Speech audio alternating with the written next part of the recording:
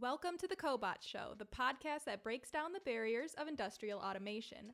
My name is Danielle Marlette from Universal Robots, and talking with me today is Joe Campbell, longtime veteran of the robot industry and head of marketing for Universal Robots North America. And for this episode, we have a very exciting guest. Our guest has achieved what some would say the impossible, a career as a professional ballet dancer and an academic quantum physicist. And recently, she has fused the two worlds of dance and tech by performing duets with a Universal Robots Cobot. I am very excited to introduce Dr. Merritt Moore to our podcast. Welcome. Thank you. It's great to be here. We're definitely looking forward to this conversation. This will be unique. I usually have the pleasure of talking to heavy industrial partners and heavy industrial users, and I think this is going to be a fun conversation. Not so many ballerina physicists? No, I do not have many ballerinas visit the podcast, no. I think the number one question I have is, how did you conceive of this marriage, this blending of an industrial robot and classical dance? So my background is physics. I studied physics at Harvard and then at Oxford in atomic and laser physics, but also been a professional ballet dancer. And when I finished my PhD 2 years ago, constantly I've been torn and felt the pressure that I have to choose science or art, dance or physics. And I think after it now been a decade that I've been pursuing both intensely. And so there was that question of but why not? Why not both? And also the practicalities of, man, physics takes a lot of time, and so does a professional ballet career. So it's I think we need to learn how to merge these two. Definitely. Day, and I need to sleep at some point. So I'm always intrigued by creativity, like human creativity. And I really feel that the intersection of bringing in this technology and arts can help enhance human creativity. And so I was first at the Harvard Art Lab. They invited me, and it was just an exploratory week where I was really looking into kind of AI, machine learning, getting inspiration for new ideas, enhancing the dance art form. I was then at Norwegian National Ballet performing Swan Lake, and a friend of a friend was like, "Oh, I work with robots. We've got a UR." And, so literally between shows and after rehearsals I would rush over there and just start playing around. And what's great about the Universal Robots is it's so user friendly. Mm-hmm. You can just start playing right away. You don't need years of expertise or knowledge or literally coding. I mean, I know some programming from physics background, but you don't need that. So I was starting to play with movement, and then Harvard Art Lab invited me back for a month and a half to explore it more. And then lockdown happened, and I just thought, I was like, and for the dance world, I mean, it's devastating. But at that point, I finished my residency in February, and lockdown happened in March. And I was just like, wow, how funny that I was just dancing with a robot. Well, perfect timing. Absolutely. And now this is your only dance partner for now. I know. Who knew a robot would be my only dance partner for such a long time? Yeah. Awesome. Well, that's incredible. And so now that you're dancing with a robot, can you talk a little bit about how you programmed and how you set up dancing with a robot? Because that's something that we think of. It's very industrial, very machine heavy. You're going to see them in factories or in shop floors. So how did you take this industrial robot and turn it into a dance partner? How do you choreograph a six-axis robotic arm? Yeah. So, I mean, there are a couple, I think, projects surrounding the robot, Universal Robotics. And so one is, I was looking at just choreography and having preset choreography. and then looking at this, you know, 6-jointed robotic arm, and it just felt like this puzzle. It's like, how do I make the 6-jointed arm represent a head, a body, 2 arms, and 2 legs? Mm-hmm. Like, I loved puzzles as a kid, so it just really kind of tickled my buttons. Like, I loved like, I was like, how are we gonna make this do the Michael Jackson dance, huh? Like, it was just like, That's a whole different issue. Yes, it is. I was just like, you know, so there's that aspect of it, but also a curiosity of, look, you know, as a dancer, you know, I am interested in like the communication, right? Like, so it's, research shows that communication is like 90% nonverbal, predominantly body language. And so one thought was, but does body language have to come through a human form? Can it come through another type of form, like this 6-jointed industrial arm? And so it's kind of exploring that and what emotions it evokes in different ways that it reacts. And yeah, so part of the choreography is pre-choreographed, and then at what I find super fascinating as well is working on interactive real-time Mm-hmm. dancing.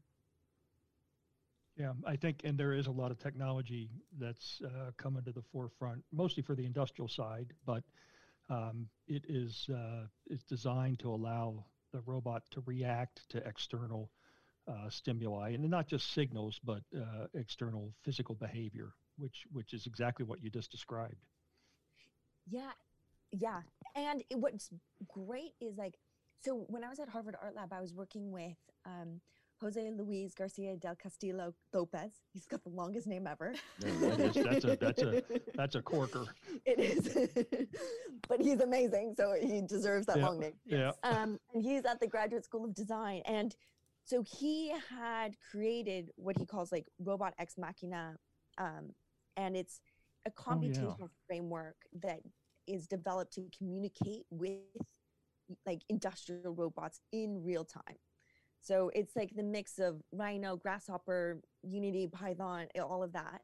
Yeah. But he's using it in a way that doesn't, you know, that's not typically how we control the robots, right? Like the robots are designed to be programmed to do the same thing over and over in a factory. But he did like a couple like few hacks and little backdoors to make it happen. And that's how we were able to we connected a HTC Vive, so those VR. Oh yeah. That not using the headset, just using the handset, and we connected that, and so that we could. It was programmed so that, you know, if I clicked a certain location, the robot would come to that location, and so my arm and the robot would meet. Perfect. Or I could do a gesture with my arm on the other side of the room, and it would get mapped to the robot, and it would do it in real time. And it's all like open source and community driven. And so the next steps will be to connect the framework to machine learning tools and give the robot even more agency, which I'm super excited about. You know, and trying to keep everything safe. Right. Well, but universal robots are the safest. Yeah.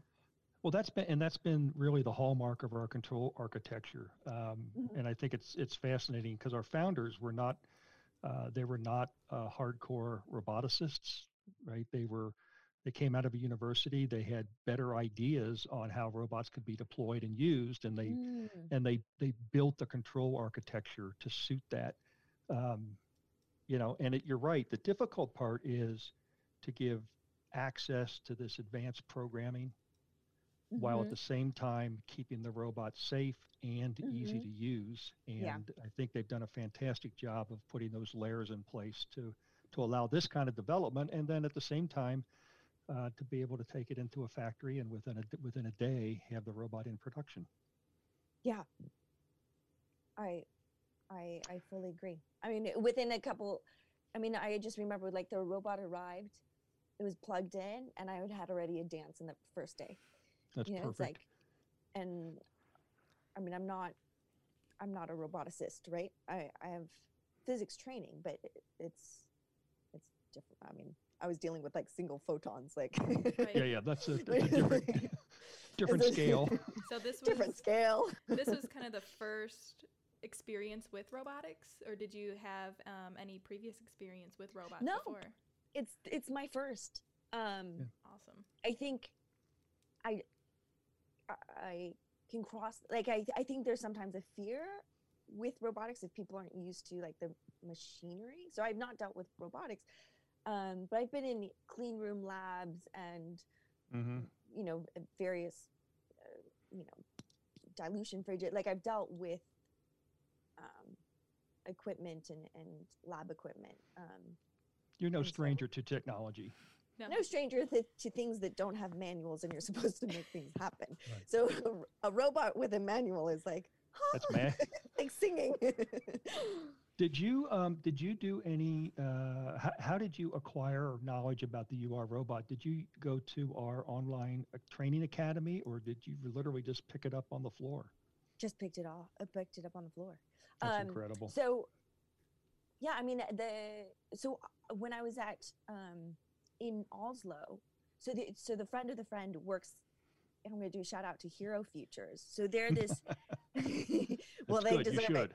Absolutely. Yeah, we're going to shout them out. They're in Oslo. They're a company with like transdisciplinary team of like robotic engineers and software developers and designers working for future human machine collaboration. And they're working on like creating these artificial like social skills for robots. And when we met with them, yeah, like Aiden gave me like a 15-minute prep talk. He's like, power on, program, waypoint, set, done. Go to town. Like, go to town. And then he left, and then I was like, okay. And so it's been super easy. I mean, it's probably easier than setting up anything else on your computer. Your coffee machine, to program it to brew you coffee at 8 a.m. in the morning. Oh my God! It probably That's hard. That's why I don't have one. You know, it's funny that you say that, because back in the era when we would go to physical trade shows, one of the things that we like to do, we meet with a lot of press, a lot of trade editors, and I love taking an editor for the first time and giving them the teach pendant. And just like you said, here we're going to power on, we're going to teach a point, we're going to teach a waypoint, and we're going to end, and there's your program. It absolutely shocks people. And it's a fundamental part of how we go to the market, is just to show people literally how straightforward it is. Yeah, I agree. It's like, everything in comparison is so complicated. So, you know, I think this is also interesting. Have you gotten a lot of reaction from young women who are interested in maybe crossing over from the arts into the engineering or technical side, or back and forth? Yes, I have. And I also do, I tailor the stuff like on Instagram and stuff to them, because I think it's so unfortunate how science and other STEM subjects are taught. It's really like, oh, for you to succeed, you have to like sitting in a corner of a library and memorizing a book and then regurgitating it on exam. So anyone want to raise your hands to do that? And everyone's like, God, like that sounds like the most miserable life. Right. And the unfortunate thing is like that is not what STEM is, right? As a job, or even as research. Like in the physics lab, it's super fun and collaborative and creative. So I mean, a lot of when I'm, part of the thought behind these dances, behind selfishly just wanting to have fun, but is projecting a different image out there, being like, look, you can have fun with robots and be totally a STEM dork, but also be creative and have fun and like do, your TikTok dances and do, like this is all, it's fun and games. Like, and I think the best research and breakthroughs come from a playfulness. So Yeah, that is, I like to feed, it's like how my mother would feed me broccoli. She'd say it's like a pile on cheese. And so I like to sneak in the physics and the Yeah, yeah. I have one floret of broccoli and a bucket of cheese. There you go. I'm like, here's a lot of Bruno Mars, and here's a lot of like Billie Eilish and some tech. Yeah, All of the perfect. above. Absolutely perfect. You know, it's also interesting when I look at the programming you've done with the robot in the dance.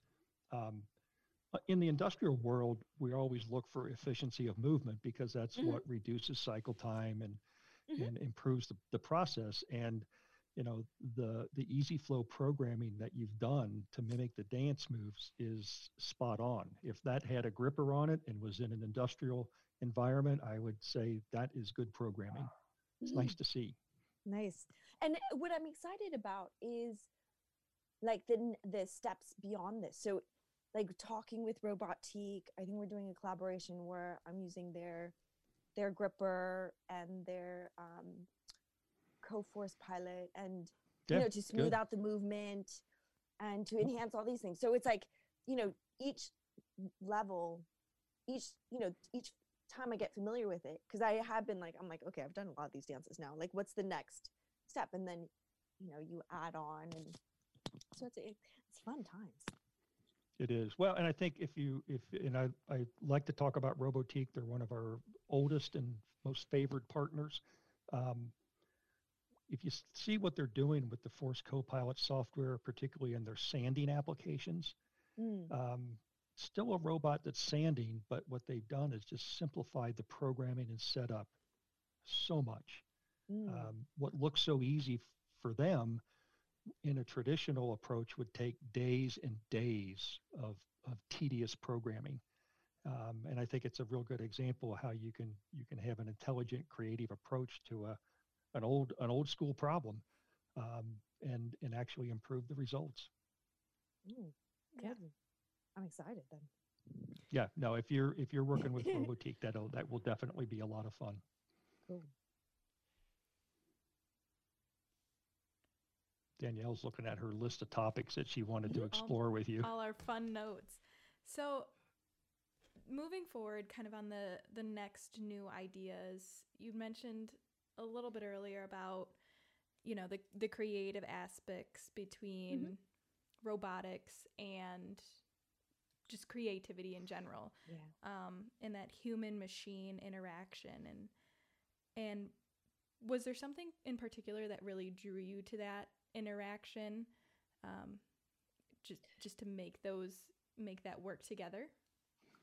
On two fronts. So I'm super interested in, I think, the the connections, the emergence of these two fields will create breakthroughs both in the arts and the tech research side. Like that's my hope. So in the research side, like I what I view that the dancing will help push past the like traditional methods of testing. It's like Mm. helping to find those corner cases, those edge cases, those unexpected cases, to find the outlier events to test for failure, and to test, and to push the limits of what is already existing, and to push the limits of its potential. So looking at new movement and interactions that wouldn't have been tested otherwise, because yeah, coming from a physics background, I I know like a lot of the times we get used to the traditional methods of testing things, and Hmm. so once we've hit all those check boxes, we're like, okay, we fully like have analyzed this. But actually, I think when you bring in the arts, or a different field, you are forced to push the boundaries, and see different interesting and creative ways. So looking at humans weight, the balance, like smoothing out the movement, perhaps moving the robot, like I don't know, and also improving its robustness and reliability in the long term. So that's what I think, like the benefits of bringing, like in particular, dance and robotics together, and having been in both worlds, like this fusion, I think the fusion of art and science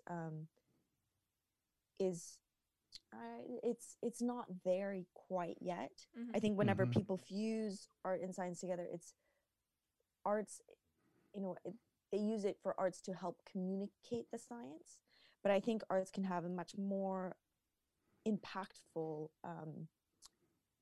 way of you know, helping the sciences. And you know, I hope to be like publishing research papers about the science and engineering, but from an arts perspective. So that's Yeah. part of my dream. Well, I think it's also interesting if you listen to a lot of the phrases that you just used in a different context. You could sound like a robot development engineer, right? Because we to get more performance, we're always testing the boundaries. Yeah. We're always trying to smooth out and take out any hint of inefficiency. Whether it's in the motors or the cables or the mechanics or the gearboxes. So it really is a lot of parallel there. You know, when we talked earlier too, you had asked a little bit about what else is going on in the arts world from the UR perspective. Yeah. And I don't think anybody's that I'm aware of is up at your end of the spectrum, but we do see a lot of use of our robots in the graphics arts, whether it's two-dimensional or three-dimensional. Robots are used to build complex art structures. And we also see them quite often now in the architectural side of life, with robots actually trying to assist in building complex architectural models. So I think there's a lot of potential there for crossover. Yeah, and it's beautiful because these structures are beautiful in their final product, but also I've seen some of these and it's like it's beautiful in the way that they're created as well, like the movement behind it. And and for sure. There's also the cinematography aspect of it too. We're seeing a lot of cameras mounted on the end of the arms to make that smooth and fluid movement like you were talking about. And I think bridging the gap between the arts and robotics and technology is really helping the newer generations get interested in STEM and in robotics. Because that's a big thing too we're starting to see, is that if you're not introduced into robotics or science or technology starting off, it gets a little scary and it's a little intimidating, and there's that barrier of entry that you kind of feel locked in. So it's a really great way to bridge the technology with the creative gap to encourage activity within it, starting at all ages. Yeah. And that whole idea of having the camera mounted on the robot, like one of the next projects is also working with an incredible director in Paris, and where they're going to have the camera mounted on a UR, but also have the UR with me dancing, and like it's gonna be, how can I come super UR central? That'll be fantastic. Well, and believe me, the impact, you know, some of it's very obvious, but some of it's going to be subtle and it'll be generational. We have a real problem in manufacturing now, and frankly, the younger generations, whatever label you want to put on them, they don't want to be in the factory. The factory is viewed as not a friendly place, and the work is not fulfilling, and there's limited creativity. And what I can't find data to support it, but I've talked to enough plant managers who say once they get a couple collaborative robots installed, they find it's easier to hire because people are drawn to them. They're interested. And I think some of the work that you're doing on the public stage makes a big impact long term. You know, the fact that you're willing to get face to face with a robot and execute a very complicated dance side by side, that really tells a big story to the younger generations. Well, I'm glad. I am glad. It certainly kept me occupied during these lockdowns. I was like, I don't know what I would do without Barishnabot. Right. Yeah. We struggled with the name at first, but it's kind of grown on us. So yes, Oh, that's yeah, a I good guess name. it's because I guess I'm mainly I know a lot of dancers, so everyone's familiar with Brishnikov. Although Barishnikov, yeah. for we can go with Robot De Niro, we can go, we've got lots of options. Don't plenty, worry, plenty of choices. For all your plenty next of robot choices. projects.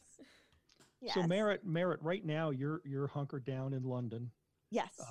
And when we're all free to travel, which sooner the better, what's next or where next for you?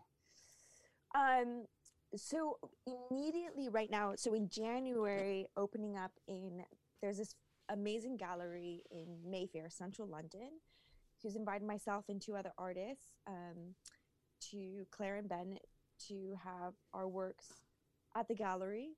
So we're going to be using UR Robot and working with roboticists in India and great collaborators here in London, where we're going to make it interactive.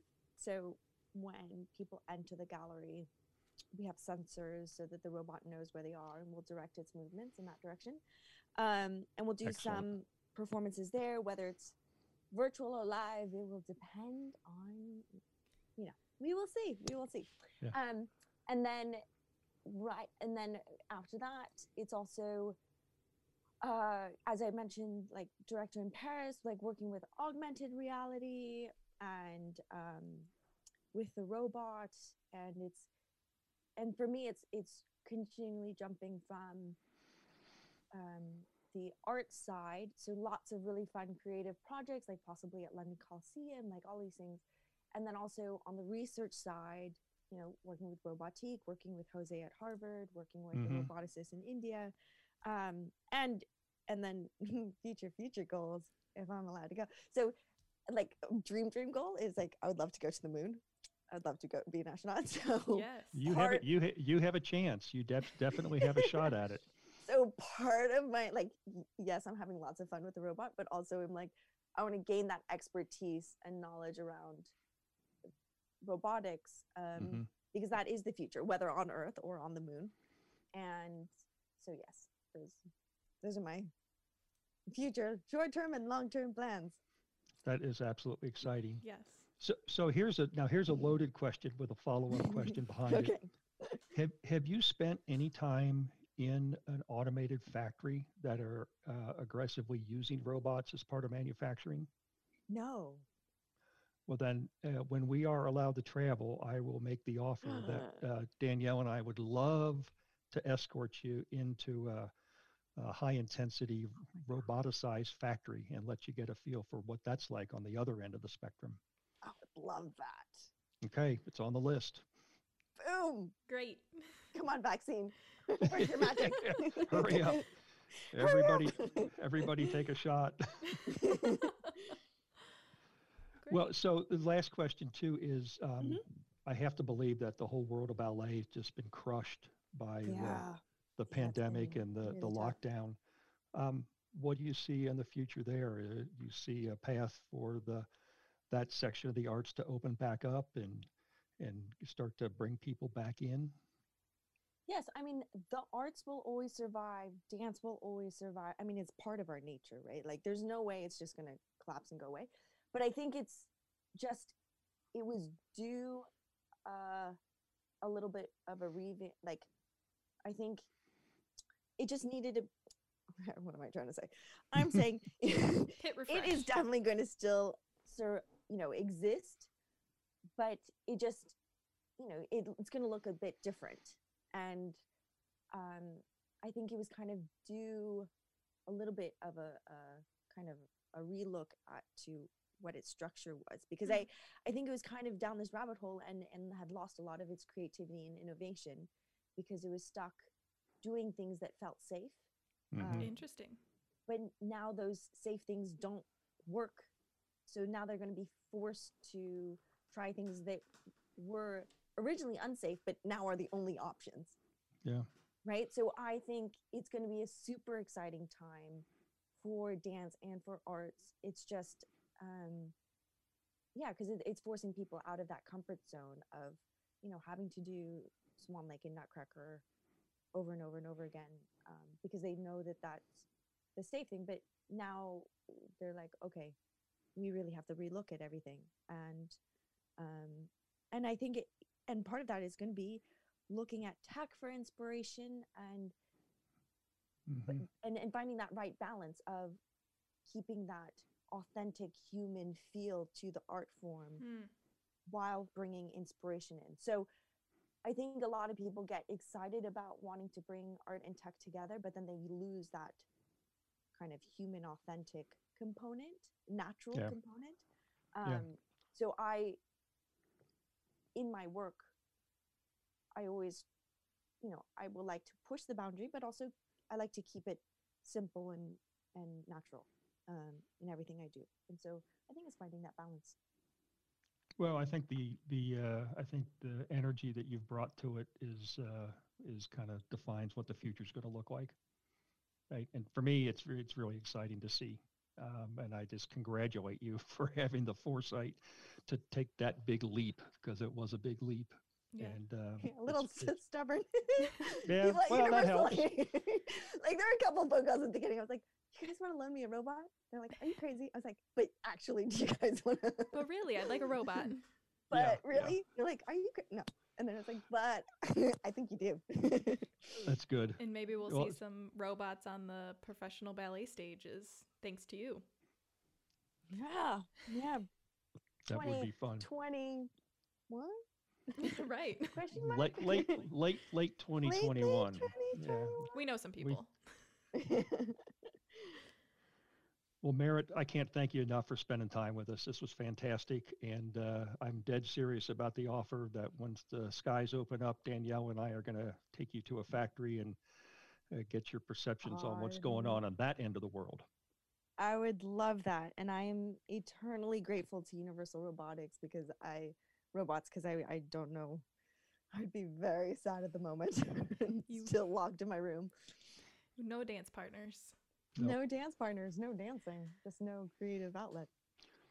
Merritt, if people want to get in touch with you or follow you or get a better understanding of what you're doing, what is the best way to contact you? I think, so LinkedIn, Merritt Moore, or Instagram and Twitter at Physics on Point with an E at the end. Perfect. Well, great. Well, thank you again for your time today and for removing barriers for women in STEM and creating all of this great content. Great. Thank you, Joe and Danielle. Thank you. Well, for all of our listeners, we have a slew of automation information. So if you aren't already following the Cobots Show, you can follow us here on Spotify or on Apple Podcast. And this episode and many others are available on our website at universal-robots.com/podcast. If you have any specific questions about what we talked about, you're looking for your next steps in automation or your ballet automation, or you have a suggestion for a future podcast, send us an email at ur.na@universal-robots.com. Thank you for listening.